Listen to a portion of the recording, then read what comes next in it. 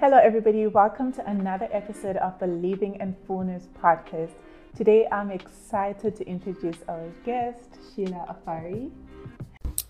You are in for a treat. Welcome to the Living in Fullness podcast, where you will get relatable, authentic, entertaining, and thought-provoking content. I am your host, Naki Muteto. Here, we believe everyone has a story and every story has a purpose. It's when you own your story, your voice, and your journey that it's able to impact those around you. Our journeys and life experiences are not a coincidence. Join us on our journey to living their purpose on purpose by staying glued to learn more from real life experiences. So Sheila is a well-recognized person in society. She's worked with various brands and she's built brands for different personalities out there. So Sheila, I don't want to mess up your file. So please tell us who you are quickly. Oh my goodness. First and foremost, an entrepreneur. I think I'd really identify as an entrepreneur. Doesn't matter, what I'm doing. Mm-hmm. I am, my bio would say I'm a multi-award winning entrepreneur. Yeah. And media PR specialist. Mm-hmm. I am Ghanaian of origin, grew up in South Africa. Yeah, and she is a dynamic entrepreneur. There's a lot that she's doing. But one thing that I love that you say is you have a passion for Africa, right? And you have a passion for showcasing its brand and talent, right? So I love that. And sometimes I think I just feel, that's why I get bothered when I see that Africans are recognized internationally before they're recognized in Africa, right? I don't know if it's just my perception or if you notice it as well. Well, I think it's just maybe just the human psyche. It's where there's supposedly bigger markets. Mm-hmm. You want that nod or that recognition. Yeah. I think just growing up, a lot of the media we consumed, Mm-hmm. Was from the West. If you look at the music industry, a lot of the big music awards, Mm-hmm. Are based in, the US or the UK. So I think just, those accolades that people get, do carry some gravitas that people want. Yeah. I think the problem probably comes when people feel like they didn't get any recognition at home, and recognition only started coming after, other people, bestowed them on, their accolades and stuff. But yeah, I think, we definitely need to cherish our own and appreciate, all things African. I think this is a mindset shift. I don't think there's anything wrong with, global recognition, but hopefully, as time goes on, we can just appreciate, homegrown talent more. Why do you think, because I think speaking for myself, right, generally if I do get recognized by an international brand, I get more excited than when I'm recognized by an African brand. Do you think it's more of the exposure that it gives me or where it puts me on the map, or is it the money that it comes with? Well, maybe it's also a perception that, international recognition or international brands come with more money. Mm-hmm. So I can't answer that for you. If you're getting a bigger bag, it doesn't matter where it comes from, I'm sure you'll be excited. But I think that's definitely something that, I hope as Africans we can change to be like, you would be just as excited, if not more excited, to be able to collaborate with local brands or brands from the continent. I think everybody's always looking for, what's bigger, but I think there's always trade-offs, different trade-offs. I don't know if I'm sure some people will be, excited if something that's international, but I think any kind of collaborations, do bring some form of excitement or should bring excitement to people. Have you always wanted to be in PR? No. Honestly, didn't even really know what PR was when I started.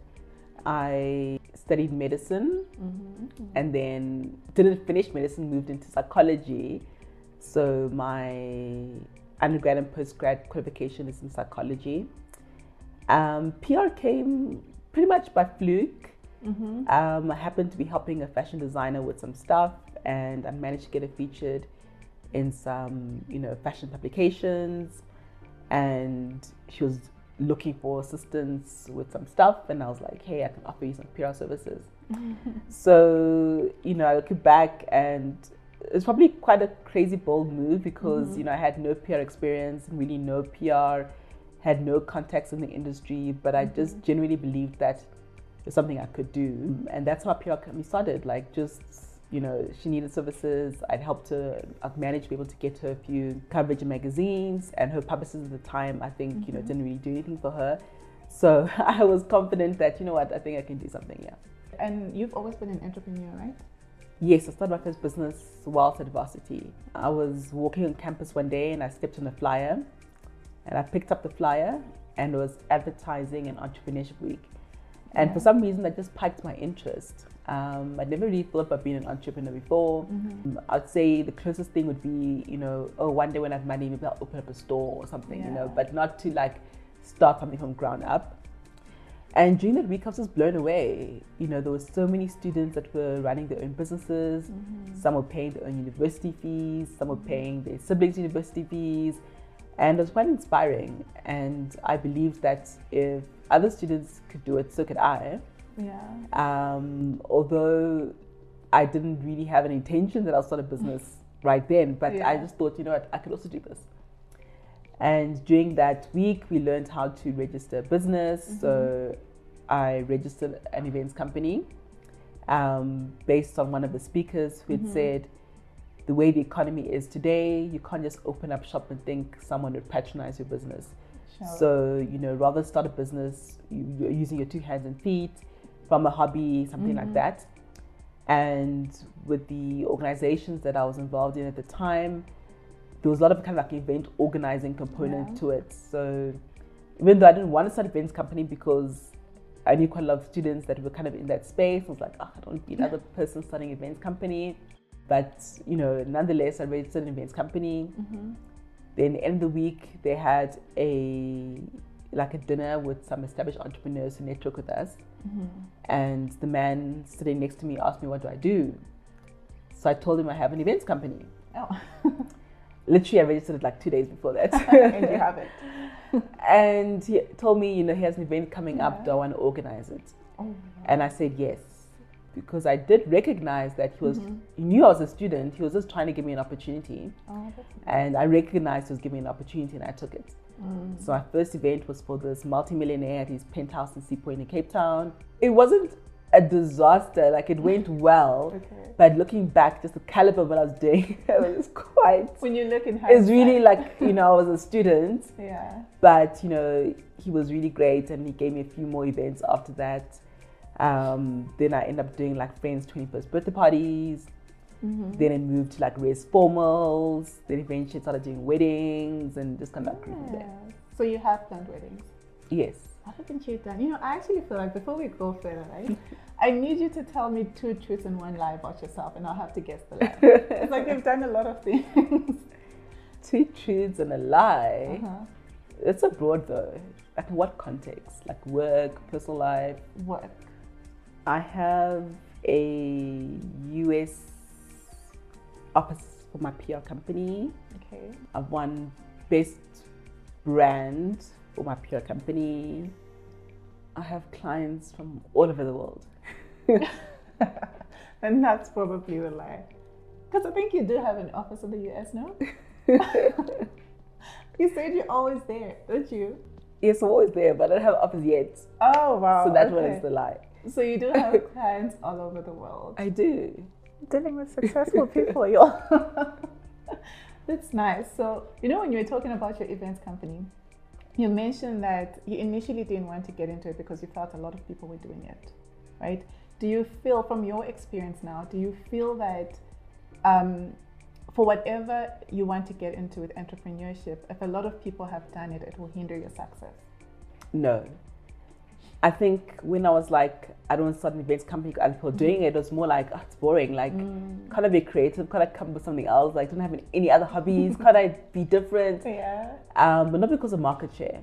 I think a lot of times, you know, when that question comes up, or when people think about it in terms of, is everyone doing it? It's almost like there's a scarcity mentality to be like, okay, there's a pie, and it's like, there's only 12 pieces in this pie, and you can really see, you know, there's 12 people out there. So, you know, now if you're going to get in, it means you can steal someone else's piece. in my context of PR, like I can't service the whole world. You know what I mean? Like I cannot service the whole world. So if there's another million publicists out there, like it can't really affect my pie or my piece of the pie. I think there's space for everybody. I don't think there's a thing of, markets are saturated. If anything, if there's, a demand for something, it just means that there's more clients that need to be serviced. So no, I don't think that hinders success. Okay. So you know what, when I think of my 8 to 5 job, right, so generally I can't think of entrepreneurship without my 8 to 5 job. I think it's because I don't know what everyone else thinks, right? I use my 8 to 5 job as a safety net, right? That if my hustles fail, if these other side jobs fail, at least I still get my salary, right? But I think if you do that, you don't have the hunger for your hustle. Like you don't really have that hunger to say, this is what feeds me, this is what gives me money, this is what feeds my family, so I need to do more, But how then do you just start? How do you, because you've always been an entrepreneur, but what's your advice on someone who wants to leave their 8 to 5 and say, I just want to start? Yeah, well, no, don't just wake up and think you're going to quit your job. I think it's the smart thing to stay in your 8 to 5. I think, in the day, if someone's going to be successful, that needs to be self-driven. Yeah. You know what I mean? So whether there's a cushy bed, underneath you, or there's stones, or there's fire, if you're going to be motivated, you're going to be motivated. So the idea that, if there's a cushion, you might not be motivated, then entrepreneurship is not for you. Because, the person who's motivated to be like, okay, cool, 8 to 5, that's done. Then it's like, okay, I'm burning the midnight oil now on my side hustle. Yeah. My weekends are now, pushing my side hustle. And you want to get to the point where your side hustle covers your main income and surpasses that. Yeah. So I know lots of people who were in corporate and, eventually were able to quit their jobs and move to full-time entrepreneurship. And I think, I don't know what to call it, experts or people recommend that you want to be able to have, at least 6 months of your salary saved up or projected that you would get that before saying, okay, you're completely, letting go of that safety net.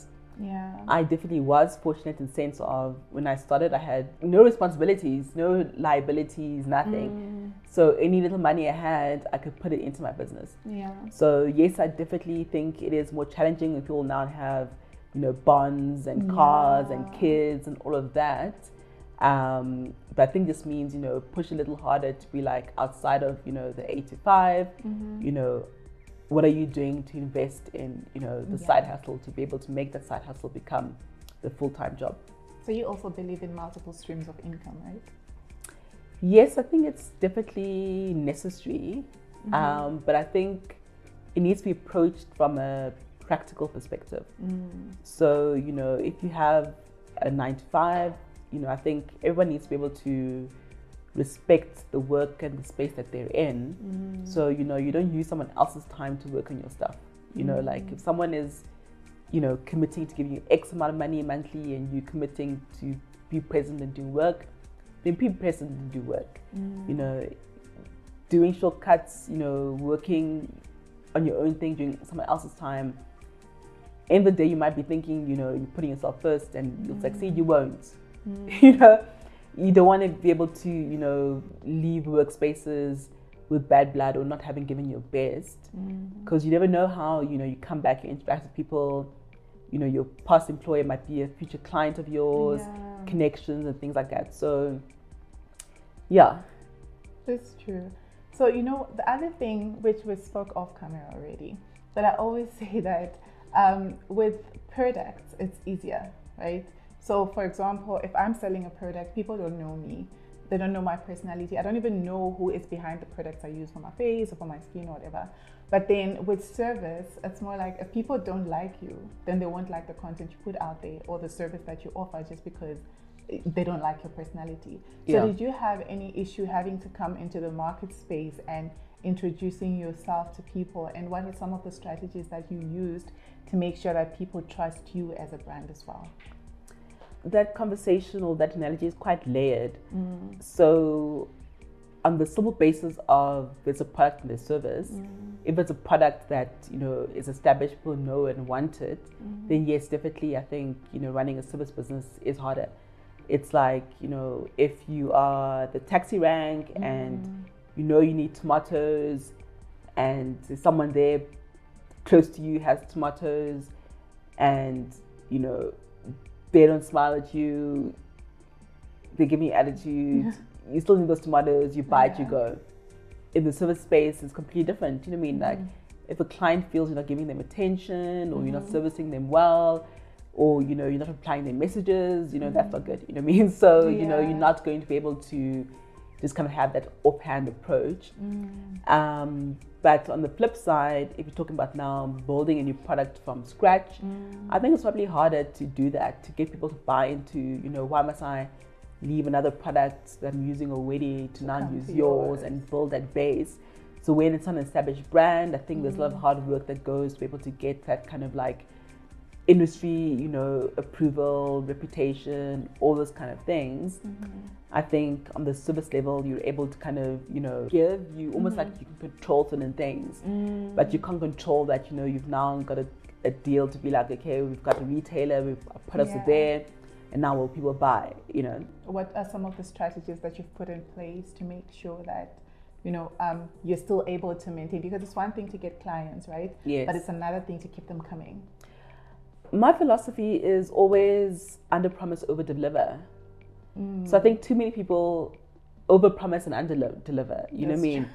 So it's almost like, even if what you did was good and good enough, because you promised more and didn't deliver, you almost just, you know, oh, we're not going this person, like, you know what I mean? So I'm always like, I tell people I don't guarantee you anything, you know, so literally, even my under promising is like bottom barrel. And yet they still work with you after that.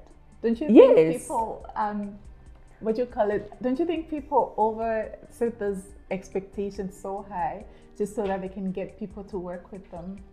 Well, you have to be confident in yourself. Yeah. So I don't know if it's just being an entrepreneur, like I do have confidence that I can get things done. Yeah. But you have to work on a framework of, you know, what's ethical, what's practical.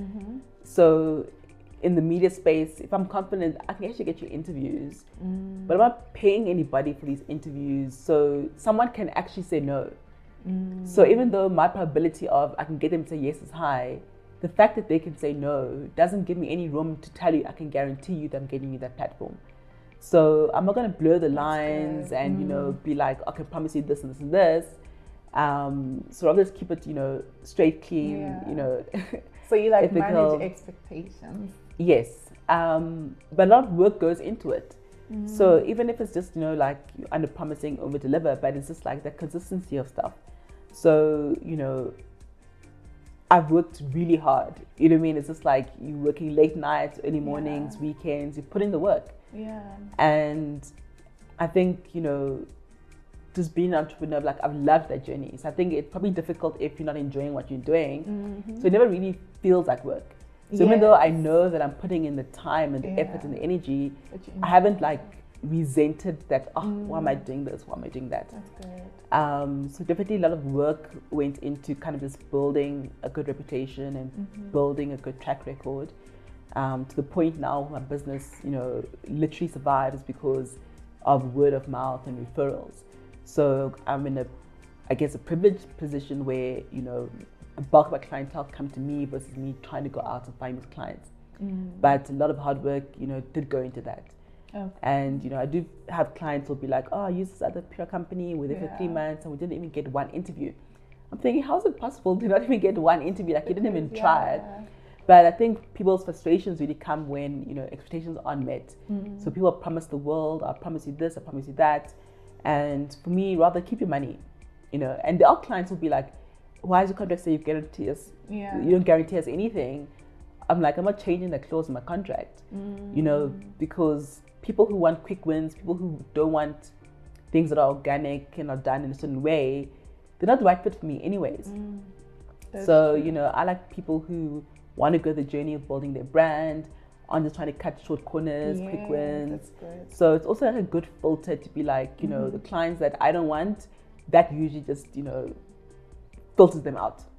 Yeah, so you seem to me like a very intentional person. Like you know what you want to do, like you're saying now. So how do you choose which brands to work with? And for those you don't want to work with, how do you politely decline? Well, I think in the field of PR, and I pride myself in someone who can get the job done. I'm not going to turn you away. Like, we can get the job done. Doesn't matter who you are, what you're doing. So it's usually kind of, I guess, a character alignment. Okay. So usually where we filter is people who are wanting, certain things that aren't practical. Okay. Or just wanting things quick, wanting, don't want to sign because, we don't guarantee them this, or, they want us to promise them this. Just rather keep your money. Or they're not ready to put in the work, but they want results. Do you also meet such people? Well, yeah, but I think because PR is only one aspect of the ecosystem what builds a brand or an artist, if someone isn't willing to put in the work, it doesn't really affect what we're doing in terms of what we've been engaged there. I think it will be more of a challenge from management to be like long-term, where's the sustainability with this person, or if it's a brand, maybe you have one range out and then the designer doesn't do more. So I think on other levels, if you're not going to put in the work, it hinders you. But if you come to us with one song, we can make one song work. Yeah. But, for your career trajectory, you eventually need an album, but that becomes someone else's problem. So it's whether it's a label or, if you're running independent, you can only go so far with one song. So because I know one of your objectives, right, is to shift the mindset that African brands are inferior to international brands, right? Was that from your, is that something you noticed that probably is it international or African brands do feel inferior? And as African brands, are we at a place where we're able to, for lack of a better word, are we at a place where we're able to compete with the international brands, or are we still trying to catch up? Can we compete to catch up? I think, I think everyone's looking to the African continent for stuff. But I think also just, it's been 10 years in PR, and even before that, just kind of noticing, how things have worked globally. I think we're definitely in a space now today where it's just like, Africa, your time is now. Like, I think that slogan couldn't be more relevant. So I think, if you're African, I think just all eyes are on you. Everybody wants, to be associated with you, do stuff with you. Now's a good time. In terms of just, wanting to play a part in shifting that narrative, it's about saying African brands, African people are amazing and great, and being unapologetic about it. So maybe in spaces where you'd be like, well, they wouldn't typically put an African person that cover. No, we're going to pitch that. We're going to, prove and show why, this African, brand or talent deserves this cover piece. Oh no, you should give you a quarter page. No, we want a full page. You know what I mean? So it's about saying that, if you're looking at why must on an African platform an international person get more exposure than a local person, like what's the difference? Yes. And I think for me, that plays more of a role in the magazines that I'm building versus kind of like the PR space, to be like, as, African people and Black people, it's about we need to own our own narratives and we need to be unapologetic about it. So certain platforms, it's like, we're featuring Black people. You know what I mean? It's just like, there's lots of platforms that are predominantly, white facing, and the scopes of, where Black people can fit in, is very limited. So it's about saying we're creating platforms and creating platforms for our own. It's not to say that we won't, certain platforms, it's not that we won't feature white people, but it's about saying, we're taking a stance to be like, we're pushing also, Black content, by Black, for Black. Yeah. So do you think there's a lot of people out there, or a lot of talent out there that has not been recognized or that goes unnoticed? I'm saying this because there are times where I've seen, let's say on social media, I have seen people post such authentic content, right? But then for some reason, they just don't get views or likes or comments or any of that. So do you think it's how they position themselves, or is it just not their time? Well, it's like if you live in a world with how many billion people, like you can't have your eye on everybody. Not everyone can get, the same kind of space or shine. So it's how do you stand out, from everybody. So for me, talent is a bonus. You can be super talented if you're just making music in your bedroom or you're just drawing your bedroom and no one sees that. What good is that? You know what I mean? Someone who's less talented, who's like, okay, I'm going to be doing interviews, I want people to know who I am. I'm going to, draw a painting of a famous person and tag them and try to meet them. And so you need to put yourself out. You can't expect that people are now like knocking on people's doors in their bedrooms and be like, hey, Tabo, you, what can you do? Are you talented? Let's see. You know what I mean? Like, that's not feasible. So the person who takes the time to set up, their own, show and put it on YouTube and have invested on cameras and all that kind of stuff, you get to a point where it's like, how does investment work? How do I get my audience? Am I spending money boosting so more people can see it? Am I, bringing high-profile guests so that they can be tagged and repost? Am I engaging in PR, saying at press releases? What are you doing to now, to get recognized and exposed? Exactly. I think I want to know, how do you deal with failure?